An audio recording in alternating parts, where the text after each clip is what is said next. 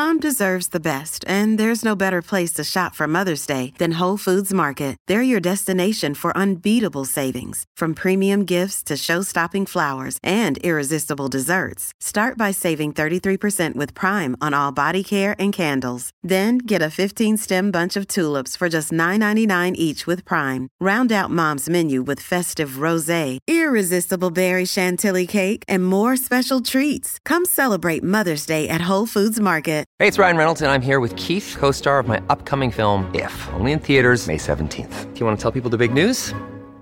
All right, I'll do it. Sign up now and you'll get unlimited for $15 a month and 6 months of Paramount Plus Essential Plan on us. MintMobile.com/switch. Upfront payment of $45 equivalent to $15 per month. Unlimited over 40 gigabytes per month. Face lower speeds. Videos at 480p. Active Mint customers by 531.24 get 6 months of Paramount Plus Essential Plan. Auto renews after 6 months. Offer ends May 31st, 2024. Separate Paramount Plus registration required. Terms and conditions apply if rated PG. Another day is here, and you're ready for it. What to wear? Check. Breakfast, lunch, and dinner? Check.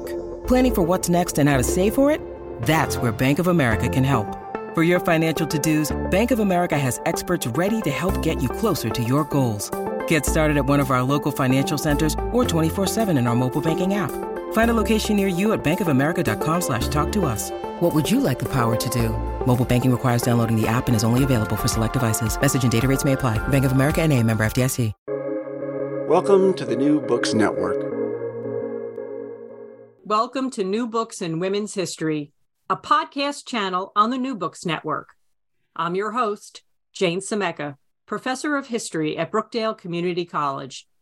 Today we'll be discussing a new book by Sherry Boschert titled 37 Words, Title IX and 50 Years of Fighting Sex Discrimination, published by The New Press. Sherry Boschert is an award-winning journalist and the author of Plug-in Hybrids, The Cars That Will Recharge America. She received the Distinguished Service Award from the Society of Professional Journalists for her efforts to promote equity within the news industry. Sherry, welcome to the show. Thank you, Jane. It's wonderful to be here.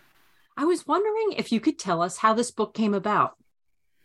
Well, after I wrote my first book about electric vehicles, plug-in hybrids, I got itchy again in the early 2010s to maybe write another book. And I thought, well, what do I want to write about?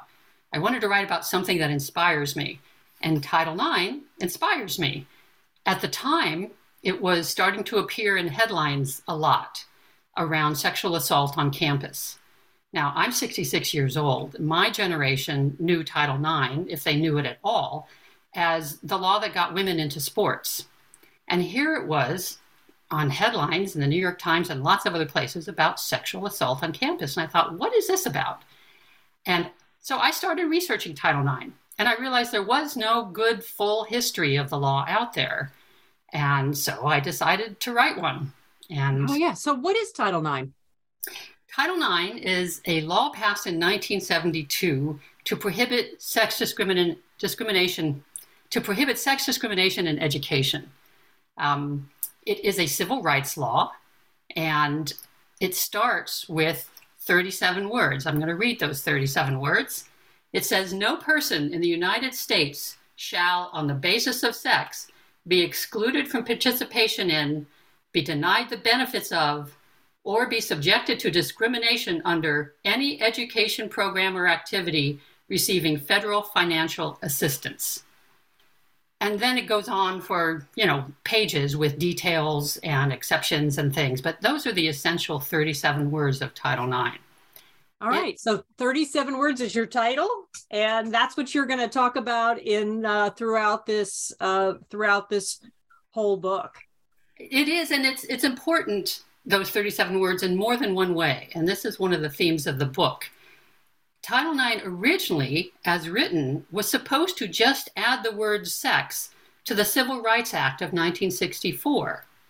And because sex was in Title VII of the Civil Rights Act, they left it out of Title VI.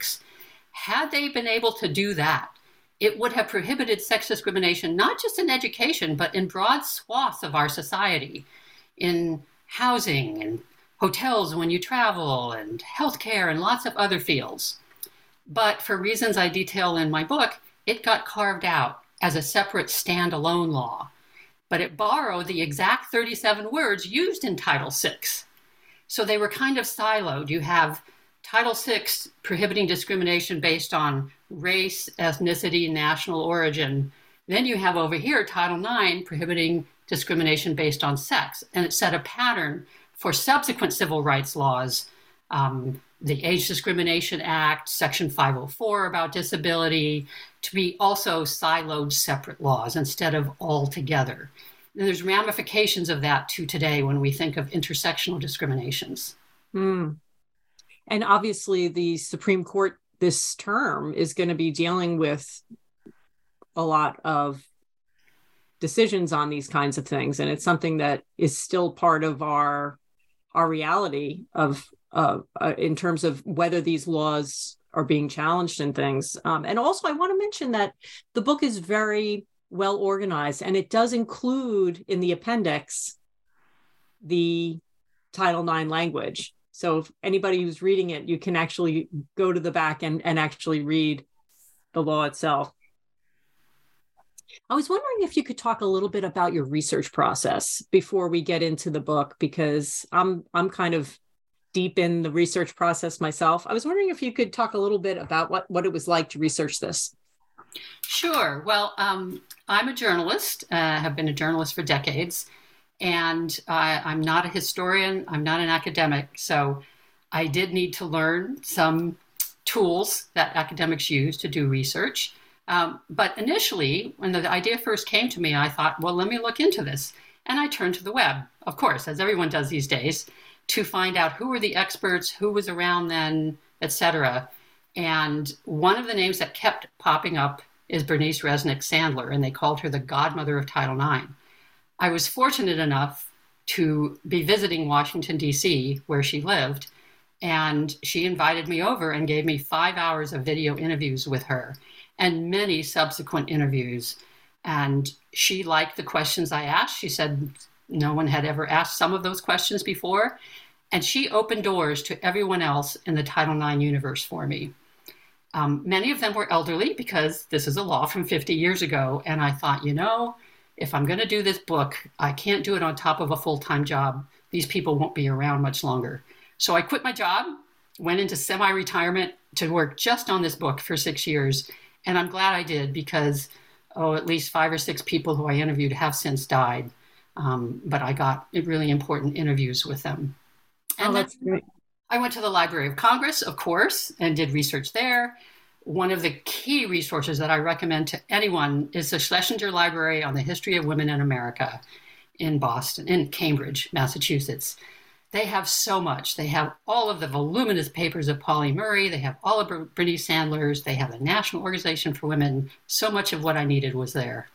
It is those both are, I've been at both places also in my research, and I can't agree with you more. It's fantastic. Ironically, if you Google Title IX, sometimes what you end up with is the athletic clothes brand. I remember in the 90s when I got a catalog in the mail at Title IX, and I said, my goodness, what is this? And it was all athletic clothes that takes its name from this law. And I was like, I wonder how many people buy the yoga pants and don't even know what the real connection is. It's funny you mentioned that because I lived in the San Francisco Bay Area for 40 years, and the company is based in the East Bay there, and they had a store, and we would go in occasionally. And if you asked the young woman behind the counter if she knew of Title IX, quite often the answer was no, not really. And that's just symptomatic of how the main problem with complying with or enforcing Title IX in our country is most people don't know about it, and they don't know they should be complying with it if they're in education. Right. So you mentioned Bernice Resnick Sandler. Why don't you talk a little bit about her and the role she plays in Title IX? The origins of Title IX started a little bit differently. Bernice Resnick Sandler was one of relatively few women who were allowed to get doctorate degrees in the 1960s and earlier. She was earning her doctorate degree in 1969 in education. And she loved teaching. She had been teaching some college classes while she finished her dissertation. And they had 7 or 8 openings at the University of Maryland where she was teaching, and they didn't even consider her. And she wondered, why? Why can't they see me? So she was friendly with some of the faculty, and she went into one of the men's office and said, I'm a good teacher. I'm here. Why can't I even get an interview? And without skipping a beat, he said, well, let's face it, you come on too strong for a woman. And she went home and she cried. She believed it. As many women did back then. You have to realize it was a different mindset, part of which has disappeared because of Title IX and the progressing women's movement. But back then, women didn't even need to be gaslighted. They just had internalized so much of patriarchal notions of their limitations. So she cried, and her husband, her then husband, who was very good about these issues, said, well, are any men in your department strong? And she said, yeah, they're men. They're all strong. He said, well, then it's not you. It's sex discrimination, which was a new term at the time, just starting to become more widely used. She still didn't believe it. It took her a few weeks more and a couple of job interviews where they said, nah, she's not really, an academic. She's just someone who's going to go home to the kids when they get sick. And they wouldn't hire her because she's a woman. And she finally put it together in her brain that, oh, something bigger is happening here. So it starts with her. It starts with her being told she's too strong for a woman, which makes no sense. And starting to realize, can this be legal? Can they do this? And doing the research on it. And from there, eventually we get Title IX. Yeah. And the first chapter is called Strong. I wanted to ask you, why did you choose that as the title of the first chapter? Partly because she was told she was too strong for a woman. And I don't want any woman to ever believe that. That's just policing your behavior. But also that she had to be strong then internally to say, this isn't right. I mean, she knew in her heart and her mind that this was immoral, but could it possibly be legal? So she did the research. She started reading everything she could find about sex discrimination and laws. And keep in mind, this was new back then. There was no internet. Her main sources were government documents, some academic papers, but not many. Only in the late 60s had people started to study this issue very much. And in a document about civil rights laws, in a footnote, because she read footnotes, she was an academic, she saw reference to Executive Order 11, I'm going to get this wrong, she saw reference to an executive order that said government contractors cannot discriminate on the basis of sex. And a light bulb went off in her head. Almost all colleges and universities are government contractors. Therefore, this should apply to them, and they should not be discriminating based on sex. This was a new concept. Very few people had noticed it. Isn't that so amazing? You think about all the lawyers, all the people in government, all the people who write policy and things that had read that executive order, 11375, and had not made that conclusion, that analysis, that it could be used in this way to fight sex discrimination. So I think that she really deserves an enormous amount of credit for formulating that argument. Well, keep in mind that this is all relatively new. The women's movement had noticed, in fact, they had pushed very, very hard to get that executive order for more than a decade. And they did finally get it in 1968. And so in the labor trend, it was mostly related in their struggles to employment, not necessarily to education, but to jobs and federal contract jobs. And then by 1969, the next year, when Sandler noticed it, in the Labor Department, the head of the Contracts Compliance Division was just starting to think of okay, how do we write the regulations for this thing? How do we enforce it? It was that new. And fortunately for Sandler, she hooked up with a really great guy there, Vince Macaluso, who taught her so much of what she needed to know about how Washington operates, even simple things like, writing a thank you note if you get a meeting with someone. And he helped her start a campaign to file federal complaints in the Labor Department against every college and university in the country, and then individually against each one. And over the next few years, she and Ann Scott and the National Organization for Women filed individual complaints against hundreds of colleges and universities. This got traction, this got attention, and caught the eye of one congresswoman who held hearings that led us to Title IX. Oh, it's just the origin story of Title IX is extremely compelling in this book. And I want to read a quote from page 26. Quote, "To free not just the oppressed, but the oppressor." And this is something I don't think people talk about enough when we talk about the feminist movement, when we talk about sexism, when we talk about discrimination, is this idea that there's a cost to discrimination for men too. And one of the things I always mention in my class, I try to plant this idea in my students' head about is feminism good for men too?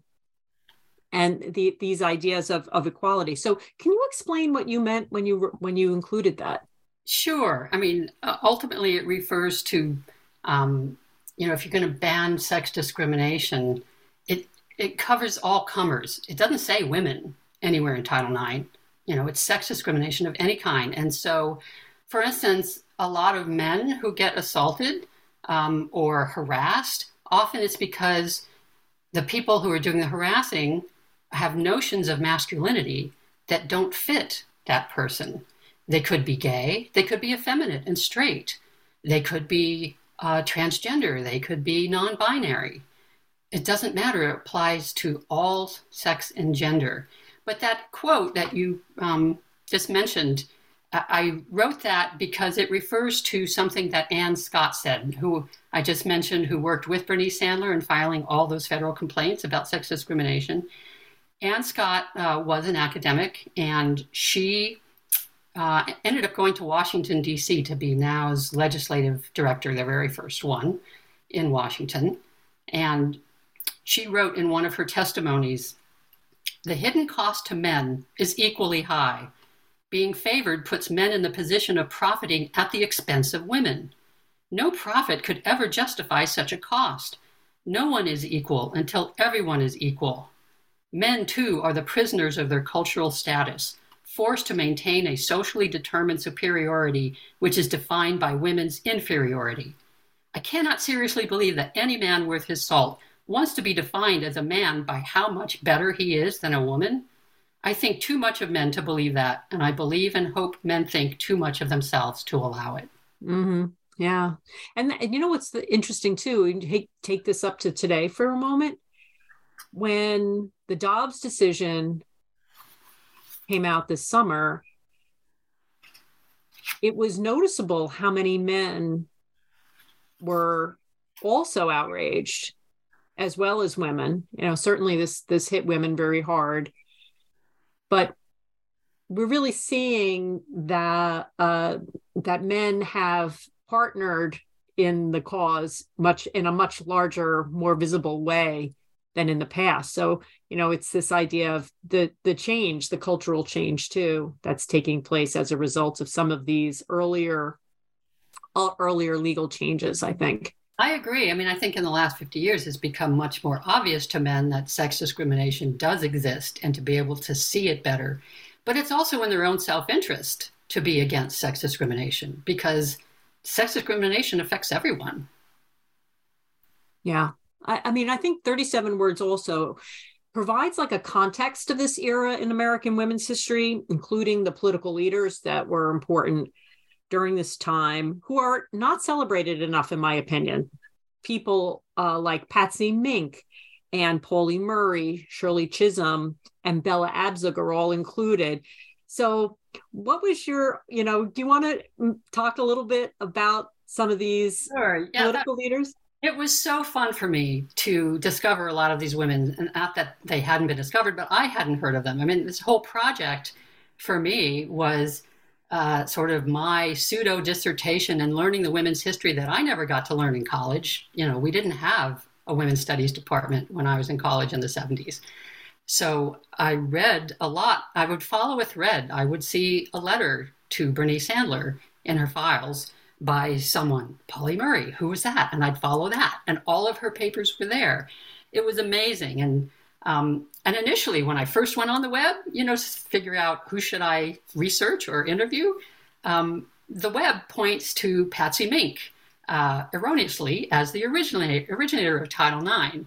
Patsy Mink had an important role to play in defending Title IX, but she wasn't at all its originator. That's just something that the internet took over and said after the law was renamed for her in 2002. So I tell her story and the important role she played. There was, I mentioned that one of the congresswomen held hearings about the federal complaints that were being filed. That was Representative Edith Green of Oregon. She is the real mother of Title IX in the House. Senator Birch Bayh is the father of Title IX in the Senate. And it's a complicated thing to say, let's celebrate the originators of Title IX, because some of them we can celebrate cleanly. Edith Green is a more complex package, and I think it's important today when things are so polarized between the parties, and you tend to think a politician is good or bad, to look at someone who was kind of both. Edith Green was a mixed bag. She was a congresswoman from Oregon.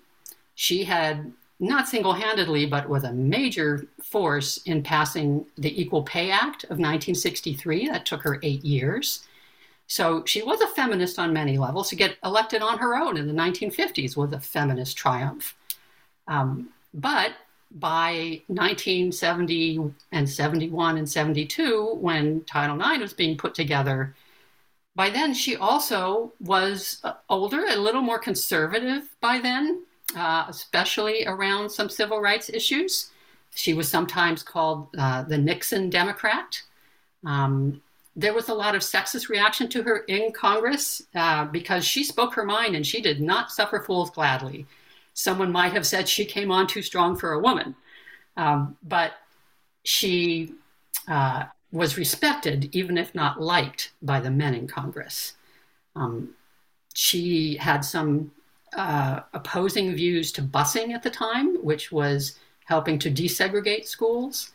And in the end, and this is a little bit of a spoiler for the book, this law, Title IX, that she fought so hard to get written and get passed, at the very end, she tried to kill it because she opposed the larger bill that it was part of. It was a very tiny part of the Education Amendments of 1972, which she opposed in the end because of its provisions about busing and certain things about student aid that she didn't agree with.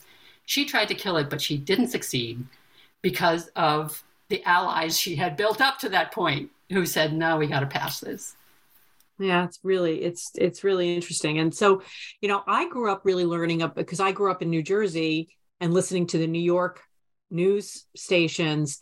Bella Abzug was on the news all the time, and Shirley Chisholm was in the news all the time. So some of these representatives in Congress were in my head a lot. So it was really nice to kind of reacquaint myself with them through your book. It's really it's quite a story how you really reveal how the sausage gets made. Yes, and that's what it was, is the typical sausage grind of Congress. And I like the shout out to Shirley Chisholm. She was a really important part of getting Title IX passed and then defending it from dozens of attacks in Congress. They were playing whack-a-mole at that point, trying to beat back this attack on Title IX and that attempt to weaken it. Shirley Chisholm was there and strong from the beginning, and she does not get enough recognition for Title IX. Now, you also mentioned Polly Murray. I want to just mention in those hearings that Representative Edith Green held, Polly Murray appeared because she had read about what Bernice Sandler was doing and contacted her. Polly Murray wrote to virtually everyone that I can see from all of her letters at the Schlesinger Library. But she testified and others testified. And at the beginning, like I said, what they were trying to do is get the word sex inserted into Title VI of the Civil Rights Act of 1964. And for Murray, that was important because she had an early understanding of intersectionality. I want to read you just a sentence from her testimony at those hearings, because it expresses that something we almost take for granted today, but that back then was kind of a new concept. She says, "I am concerned with individuals as whole human beings, being accorded the respect and dignity which is our common heritage. They are first and foremost persons, quite apart from any other identity they may possess." She says, "I have learned this lesson in part because I am both a Negro," which was her chosen term at the time, "and a woman whose experience embodies the conjunction of race and sex discrimination. This experience also embodies the paradox of belonging simultaneously to an oppressed minority and an oppressed majority, which is women, and for good measure, being left-handed in a right-handed world. As a self-supporting woman who has had the responsibility for elderly relatives, the opportunity for education and employment consonant with my potentialities and training has been a matter of personal survival." So she could see where discrimination against any of those aspects of her whole being oppresses her. And the same is true of almost everyone else. We have overlapping identities. And so the assertion that no one's free till we're all is free has very personal meaning.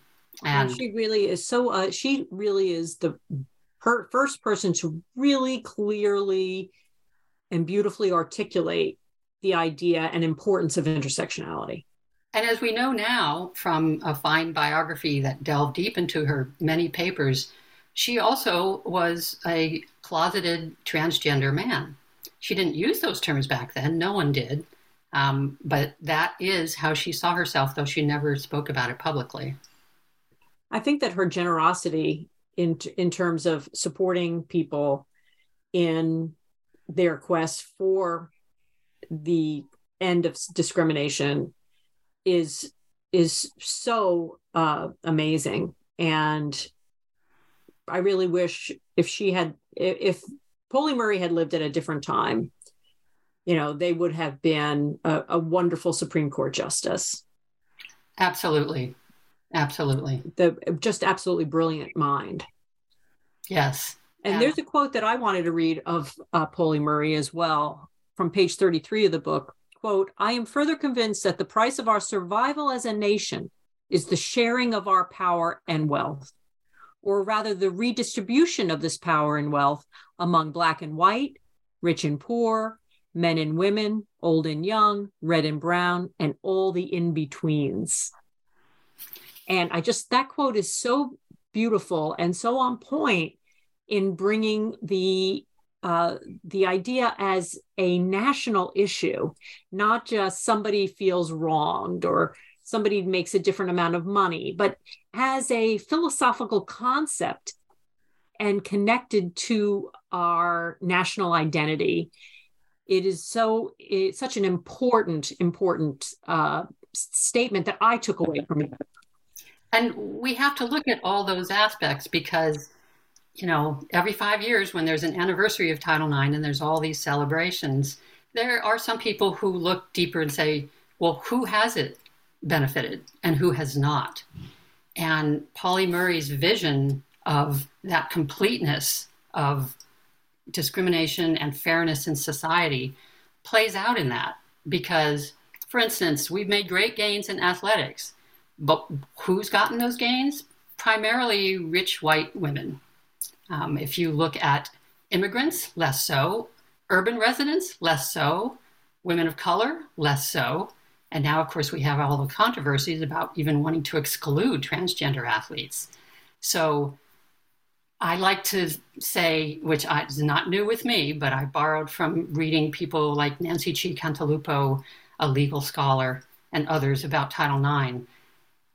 We need to employ a critical race feminism or a social justice feminism, where if we can fix something for people at the margins, someone who's the most vulnerable because of overlapping discriminations, if we can fix it for them, we're fixing it for a lot more people. Whereas if we fix it for, the privileged, those people are still left on the margins.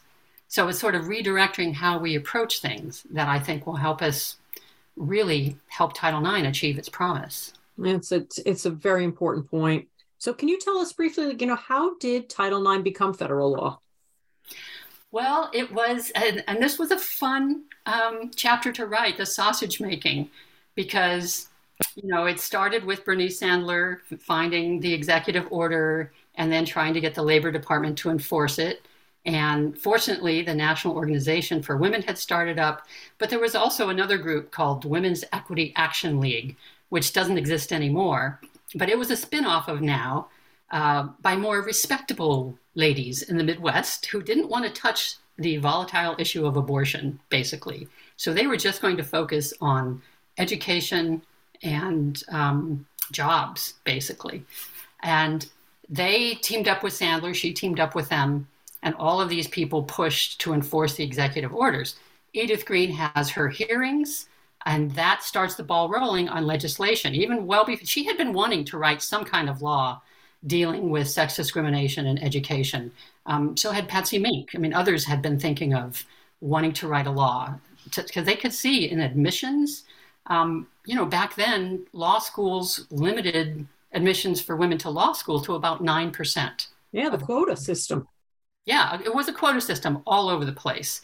So they started writing legislation, and as happens, it goes through various permutations, and the idea of amending Title VI went in and out of the legislation. All the women's advocates were pushing for it. In the end, I think Edith Green didn't think politically it could pass, that she could get it through, and she was probably right at that time. So it became a standalone law, dealing not with broad swaths of society, but just with education.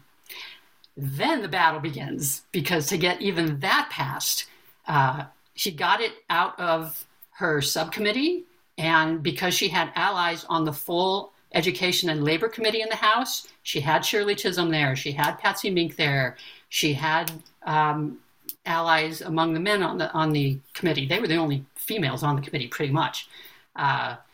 She got it through her committee. But the House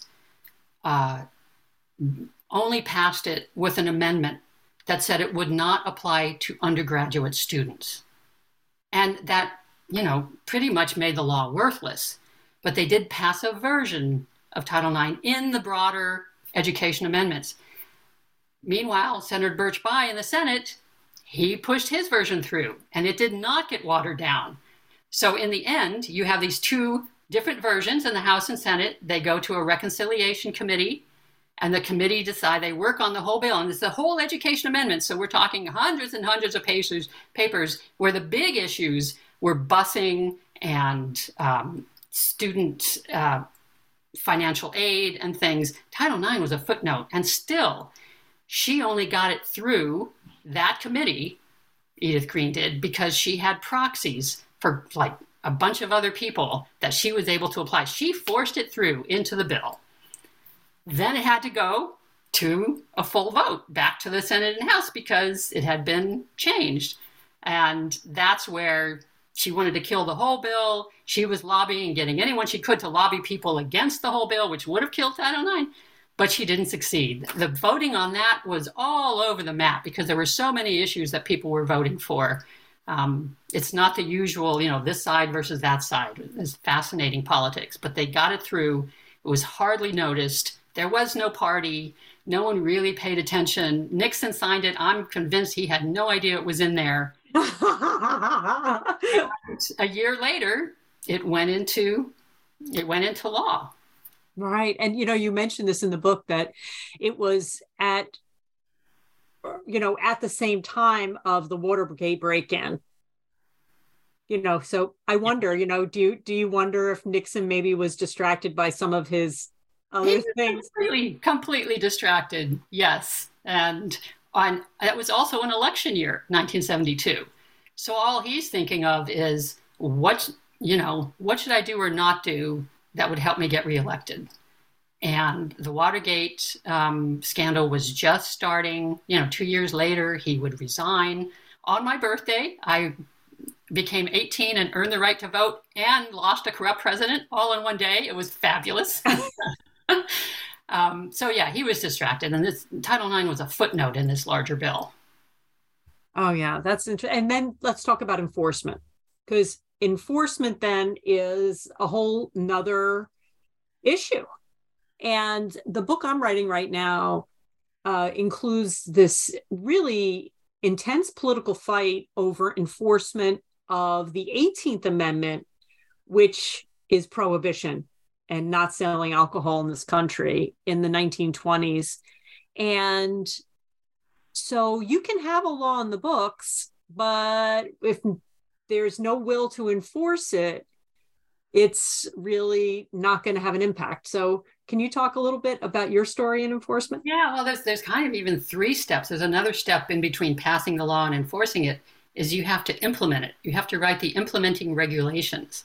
So Congress passes a law with those 37 sort of vague words in Title IX saying, no, you can't discriminate in education if you want our federal money.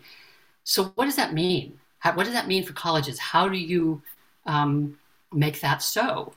And so then it's up to the Department of Education in this particular case to write the regulation saying, well, it means it applies to this or that, or you can do this or that. And that started to be a big battle because almost from the time Title IX passed, people started to notice, and those people mostly were in athletics. The men's coaches and the NCAA looked at that and thought, whoa, wait a minute. Are we going to have to share some of the athletics money with women now? No, that's not going to fly. And they started raising a ruckus. And when there's public controversy, it slows things down. It wasn't until 1975, after various vigorous battles between women's advocates and men's sports, trying to influence the education department. Finally, in 1975, we got the implementing regulations. Then you have to enforce those regulations. And that is an ongoing process, even today. But back then, for instance, when President Gerald Ford lost the election in 1976, and President Jimmy Carter's people moved in and were appointed to the Education Department's Office for Civil Rights, they showed up in the office and they found 2 boxes containing more than 600 unanswered letters and Title IX complaints. They were just dumped there. They weren't addressed. No one was trying to implement or enforce Title IX at that point. Same thing happened when Reagan was elected. His administration was openly hostile to civil rights and definitely didn't enforce it and did many steps to try and block enforcement of civil rights. And even today, we can talk about this in more detail later, but under President Trump, Secretary of Education Betsy DeVos rammed through changes to the regulations, those 1975 regulations that had never been changed over the years. She went through the whole 2-year process to change them so that Trump's version became law. And once President Biden was elected, one of the first things he did was start the process to change those regulations back to a fairer version. So the enforcement depends a lot on the regulations and implementation, and even on the more granular level, it's up to the educational institutions to enforce Title IX, to comply with Title IX. And in many cases, that's not happening. Mm-hmm. But people are more aware of it now. Yeah, and then you end up with cases even in the Supreme Court. The VMI case comes to mind, which, maybe a lot of people, that aren't as into it as you and I are, maybe won't remember that. But the Virginia Military Institute, yeah, in the 1990s. Yeah, and so that case was that a discrimination case? Did they use Title IX in that case? Do you know? They did, because they ended up hiring Bernice Sandler as a consultant to help them write better policies once they were losing the case, or it looked like they would lose the case. They basically didn't want to admit women. Right. And so, yeah, that was against the law because they received federal funding, Yeah. It's really interesting. I mean, I actually did a interview on a book on women in the military recently, And the impact of Title IX on military admissions has completely changed this country, in my opinion, that the ability of women to attend the officer training academies in West Point and the Naval Academy and the Coast Guard and Merchant Marines and all of those have produced, and the Air Force, have produced these women leaders who, many of whom are in Congress now. And so we can really trace and connect the dots between Title IX and the admission of women candidates to leadership positions in the military and into political leadership as well. So the long arc of this story has an enormous impact on changing the country. You can say that in almost any sector of society too. If you look at, say, the national women's soccer team and their strong push to get equal pay, that wouldn't have happened if they didn't have Title IX to go through the soccer programs in our schools to become the strong advocates and the strong soccer players that they were. Title IX got women into law schools, although women didn't become a majority of law students till about 2016. But think of all the female lawyers who then became judges, who became politicians, who became public advocates. Women got into medicine. And I think, again, we're not a majority until about 2017.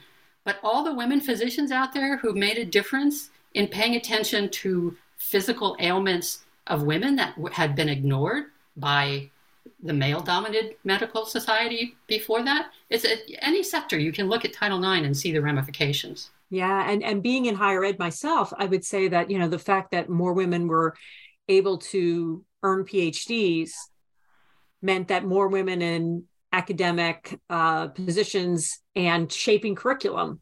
So more women are going to be represented in the curriculum, more women authors in the English courses, more women in history in the history courses, that it's really had such an enormous transformational impact on society.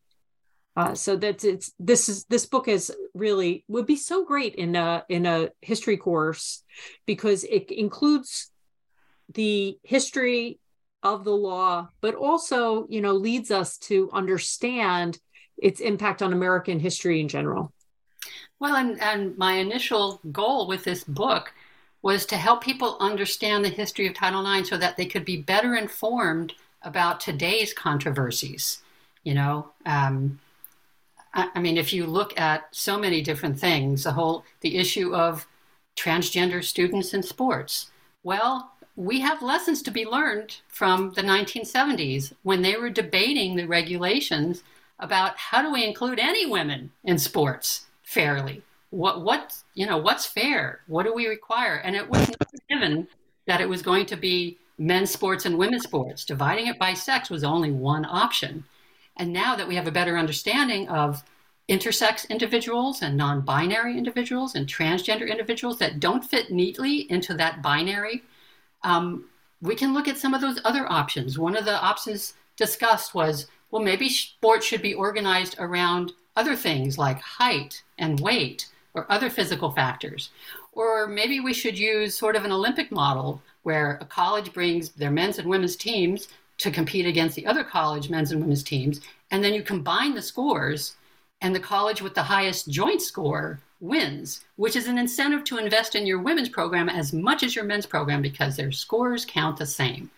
The feminists were not united on any of these, and the conversations today, we're not going to be united. We're going to hopefully pick the best option and move forward and fine-tune it as we go on. Yeah.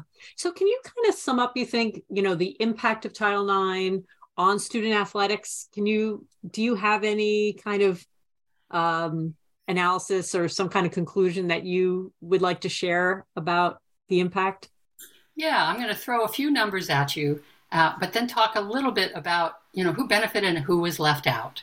So, since Title IX passed in 1972, more than 10 times as many girl athletes competed in 2017 in high school.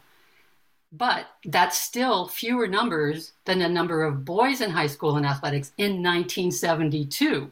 And the number of boys has kept increasing. So great gains for women. They're still lagging behind boys in athletics in high school, even though they're the majority of students. So we're not there yet. In college, women's share of NCAA athletic opportunities increased from 15% of the playing slots in 1972 to 44% in 2018. But really, that 44% should be 57% based on how many women are in college. And the number of playing slots should be apportioned depending on the percentage of students in the population. So this has more ramifications than did they get to play or not. We're talking money. Far more money goes to women's college. Let me back up here. There's far more money going to women's college athletic scholarships now, but men still get nearly $1 billion more than women in scholarships, plus $162 million more in recruitment dollars and 200,000 more chances to play, according to the nonprofit group Champion Women. So things aren't anywhere near equal or equitable. We say equitable because, it's not equal 50-50. It has to be equitable. And there are provisions in the Title IX regulations where the money in athletics sometimes doesn't have to be equal because it costs more for a football uniform than a swimsuit. There's things to even that out. But who gets left behind in all this? All those gains for women? Well, of the women's NCAA playing slots in 2018, white women got 69% of those playing slots, even though half of undergraduates now are people of color, right? Women comprise 41% of coaches of women's teams, down from 90% before Title IX. And 85% of women's team head coaches are white. So again, we have to, who's it going to benefit? The New York Times did some good articles about students in urban schools. They don't get the benefits the way that suburban school girls do in high school. Mm. So if we don't pay attention to those things, Title IX will never fulfill its promise. Mm-hmm. I always do sort of like an informal, unscientific poll in my classes. And in my women's history class, I always ask them how many participated in high school or, in sports as they were growing up. And it's usually a majority of the class, even if they played soccer on Saturdays for the rec league and things like that. And I asked them to reflect on the impact it's had on them. Yeah. And it's a very interesting conversation for them to impact. When I teach women's history and we come to this part of the course, and we've talked about the women's movement, and we've talked about the goals of the women's movement, Title IX is so important for them to understand as a tangible victory. Yes. Because so much of the women's movement was changing attitudes and changing views of what women could be and what women wanted. And so Title IX for them, I think, is a really helpful, in addition to, its value in society. It's a very tangible victory. It is. And it's become extra important because of the things that were not victorious. We didn't get the Equal Rights Amendment, right? Abortion rights have gradually been stripped back and now being taken away completely. Title IX has survived and thrived because it quickly became very popular. Some of the earliest Title IX lawsuits were filed by fathers of athletically talented girls. And so parents were behind Title IX, students were behind Title IX, and it has persisted in many ways. But even Title IX has been whittled back here and there, and that's ongoing. I try in my book, even though I focus on a handful of what I call characters, key people in Title IX history, to keep the reader turning the page and to have their stories frame Title IX stories. I also try and give a sense of the millions of people alongside them and behind them. This is a story of movements. We got Title IX because of the civil rights movement, because of the women's movement. It was used as a tool by them and by the LGBTQ rights movement, disability movement. It's an important tool. But everything's changing quickly, too, in so many respects. I mean, when we talk about athletics, athletics today is becoming more and more of a job, a profession. You have name, image, and likeness payments now to athletes. Does it even still belong in education? There was a court case or two in the 1970s that settled the question that, yes, we as a society think that athletics are an important part of education. So if we're going to say that and have it in education, it should apply equally to everyone. Everyone should have access to athletics if it's in education. But maybe in college now we need to peel that off. If it's a big business, it's not part of education. So there's a lot of permutations. There's a lot of work ahead and a lot of fun ahead in all of this. Yeah, it is. And, the whole idea, too, of what sports means in our society. Right. It has enormous meaning to people in America.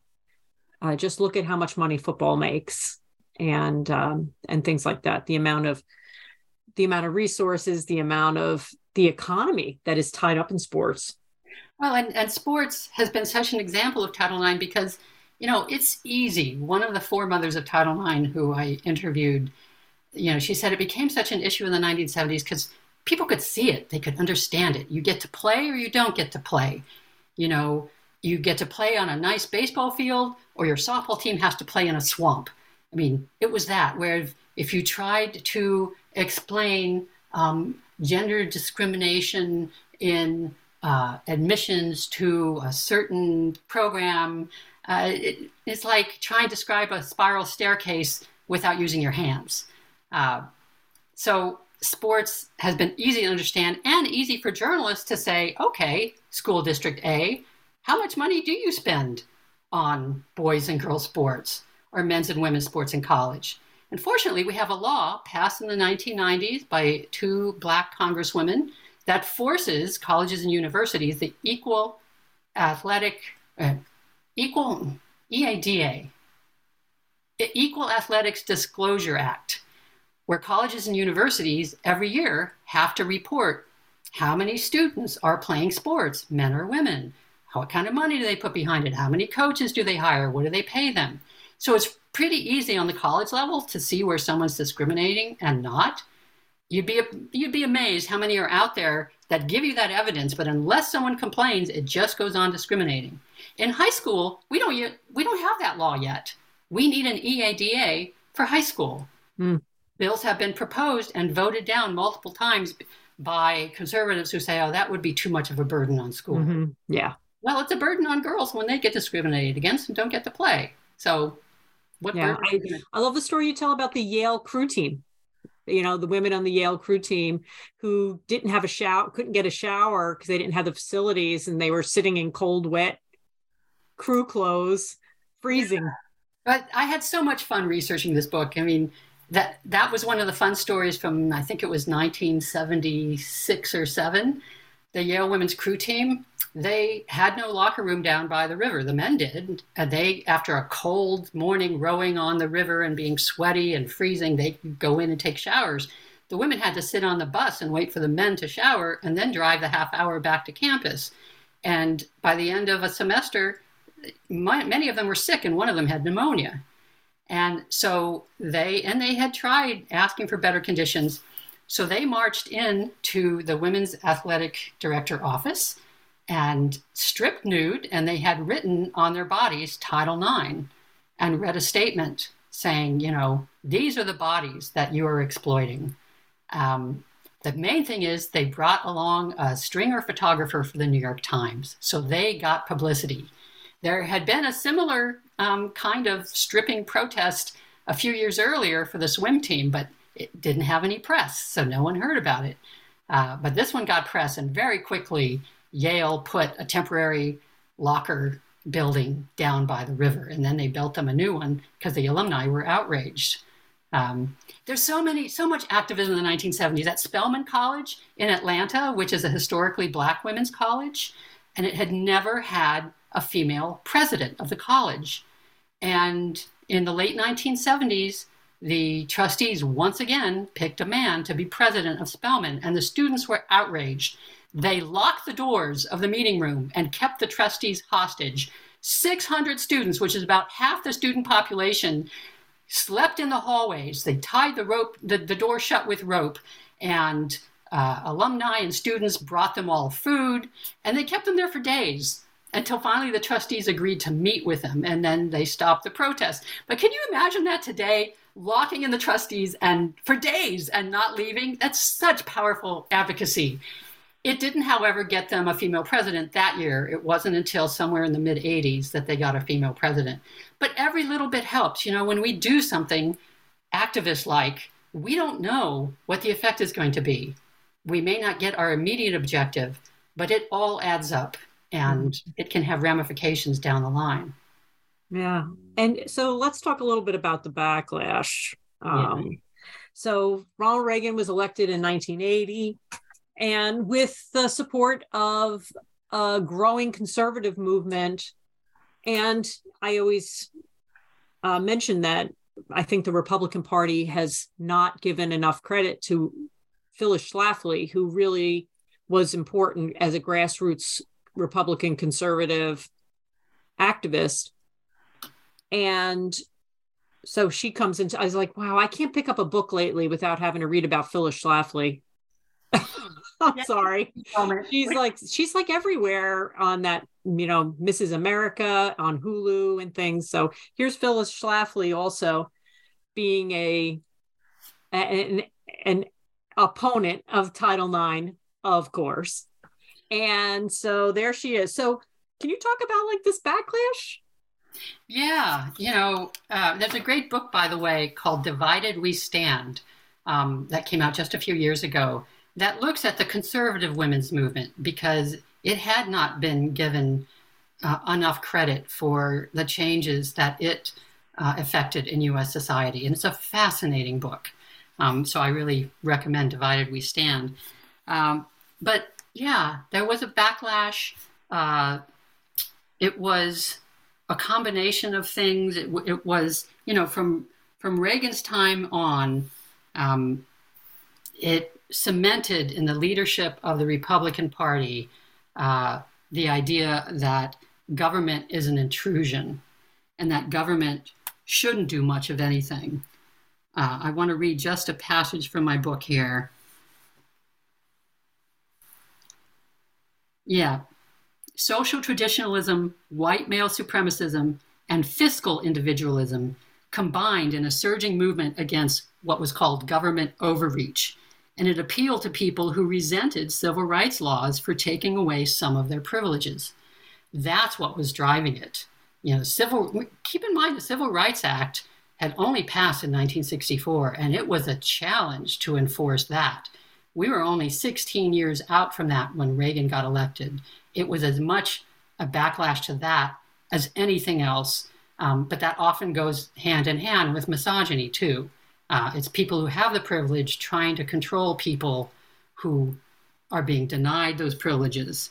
Phyllis Schlafly was a conservative woman who backed Reagan. And while he claimed he'd fight discrimination against women and minorities, his staff, for instance, in the Office of Management and Budget, they openly made racist and sexist jokes. They called Title IX the lesbians' Bill of Rights. So you've got homophobia in there too, right? I mean, it's the people with the privileges trying to fend off the marginalized who are demanding fairness. So they wanted government out of enforcing rules against discrimination or leveling the economic playing field, maintaining a basic social safety net. Exactly. He started immediately cutting budgets and dismantling civil rights programs. And this has long-term ramifications because, for instance, his Office for Civil Rights in the Education Department, it didn't even spend $20 million of the funds appropriated to it by Congress in 1980 to 1985. The budgetary hit continued for OCR under subsequent presidents. No one really restored that.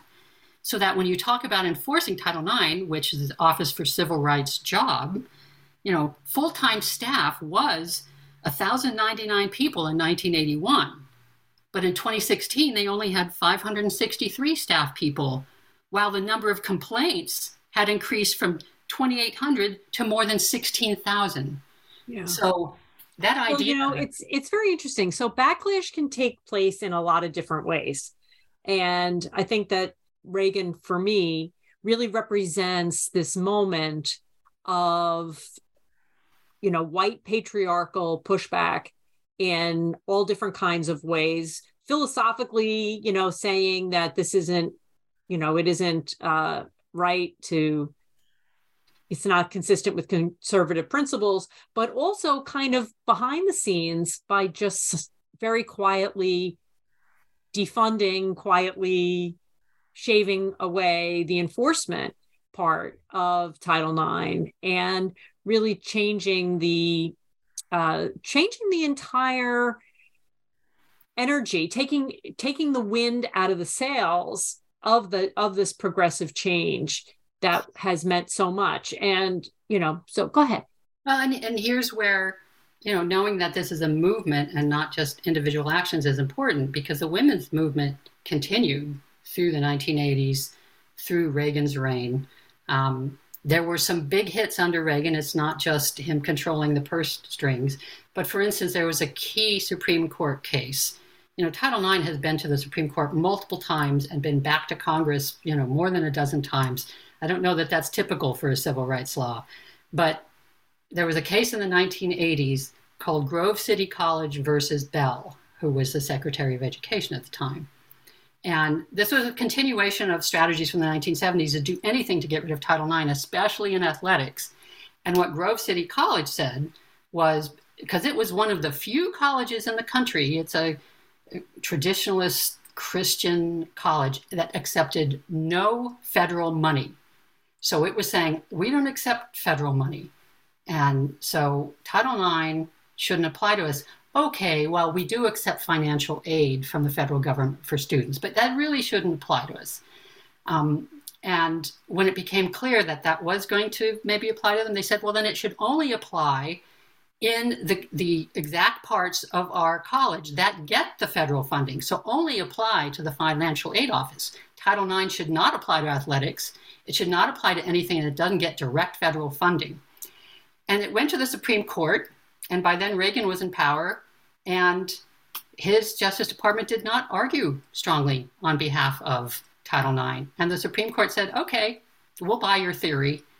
And that basically decimated Title IX in all of athletics and elsewhere. The Office for Civil Rights had to start canceling investigations into sexual assault sometimes because, for instance, it happened in the economics building, which wasn't built with federal funding. Had it happened over there in the English department's building, which did receive federal funding, maybe we would investigate. It was insane.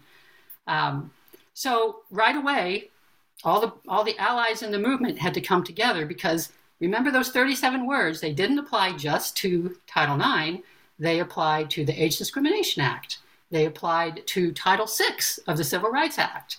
And all of those laws then were invalidated in the same way. So all those allies came together and had to get Congress to pass the Civil Rights Restoration Act of 1987. It took them 4 years. It was quite a battle. They did manage to do it, but with an exception that has ramifications today. In order to get it passed, most of the allies, not the women's advocates, but most of the others, accepted an amendment saying that no school would be required to offer abortion services, which they had been as part of the equity under the original Title IX regulations. And to try and mitigate that a little bit, because it was clear it was going to go whether the women's advocates wanted it that way or not. The women, Marcia Greenberger and others at the National Women's Law Center got in another amendment saying no women in school will be penalized if they do have an abortion or offer birth control. You can't retaliate. That's very important today, because now this Supreme Court has taken away abortion rights and conservative states are trying to police colleges and universities and schools saying you can't offer this. Well, they have to. They have to, not discrimination. If a student in Texas goes somewhere else to get an abortion and comes back, she cannot be retaliated against because of Title IX and because of the Civil Rights Restoration Act of 1987. Wow. Well, so at the end of the book, you have sort of this nice wrap up that brings the book right up till today and really kind of reflects on what's to come. And you have a great quote from Sandler that you have to take the long view of things. So can you comment on that part of the book? Well, that's sort of a privilege of someone my age who has been fortunate to be around for a long view. But that's sort of the nature of change, and especially changing culture. You can change a law, but then you have to enforce it. Even if you enforce it, it doesn't mean other people will follow the law. Changing culture and the mindset takes time, and that's the long view. And every little bit helps. I mean, the fact that, more men today approve of Title IX, and the fact that more men today can see sexual harassment and assault and not just write it off as boys will be boys, that's culture change. Title IX has contributed to that. Activist women have contributed to that by forcing it into view when people didn't want to see it. We've had a huge, the two big backlash chapters in my book are the Reagan years and the Trump years. And each time you had women's advocates who had worked hard for more than a decade by 1980 and many decades by 2016. And to see so much of that fall apart when someone gets into power like that and rewrites the rules of Title IX and starts taking back rights and not enforcing civil rights laws, that's a setback. But the difference that I noticed was, in 1980, women were devastated and they were shell-shocked. And Bernice Sandler recognized it sort of as the stages of grief. They did finally find their feet, and younger activists stepped in to sort of fill the shoes of older activists who were a little burnt out by that point. Same thing in 2016, except now you have hundreds of millions of women and men allies who are saying, oh no, we're not going to put up with this, and reacting immediately with the women's marches and others. That's progress. So you can see the backlash or you can see the progress in the reaction to the backlash. They're both true. They're both going to continue. It's a long haul. And one of the features I try to get through in 37 words is how much fun the activists have had knowing they had each other and being with each other over the years. And that's what I would hope going forward that people take from this book. This isn't all doom and gloom and, oh my God, we're being oppressed and, there's going to be a backlash. No, we have each other. We'll move forward. We're going to keep at it. This is absurd. Let's go do it.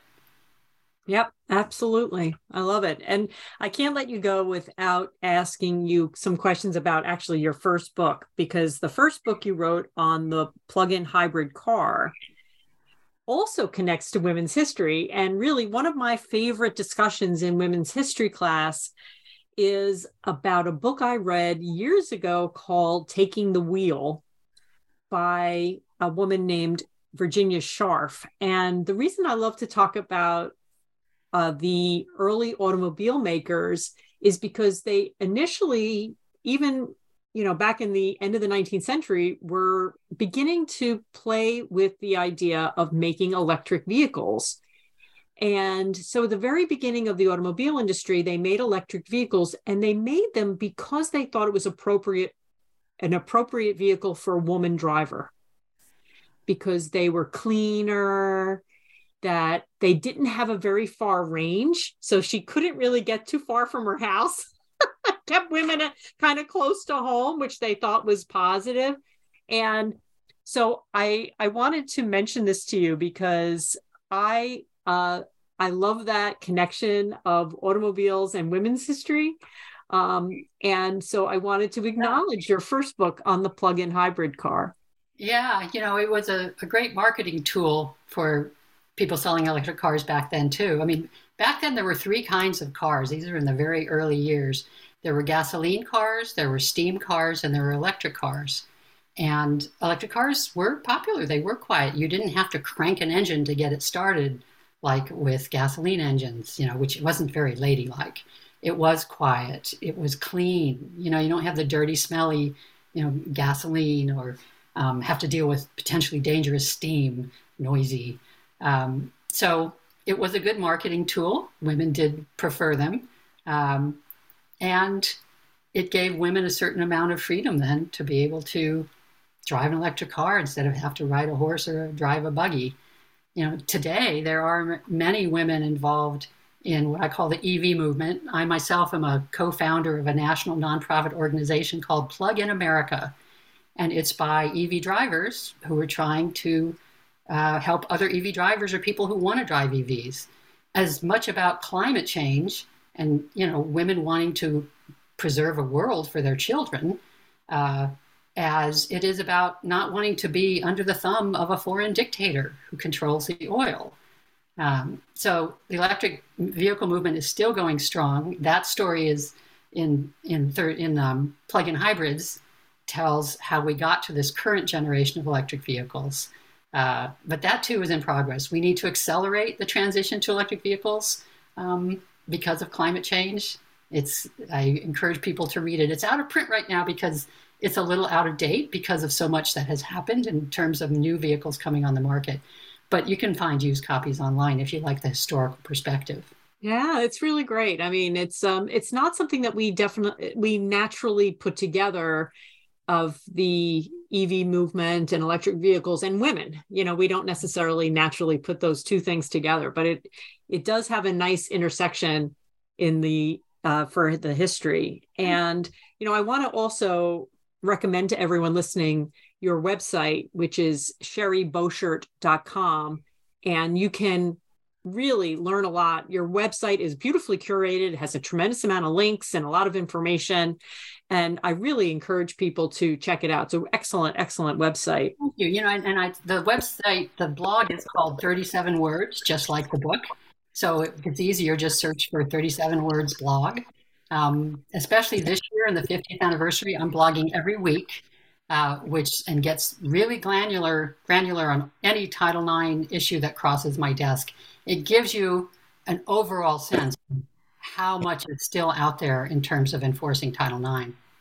Yeah, that's great. I want to thank Sherry Boschert for joining me on the show today.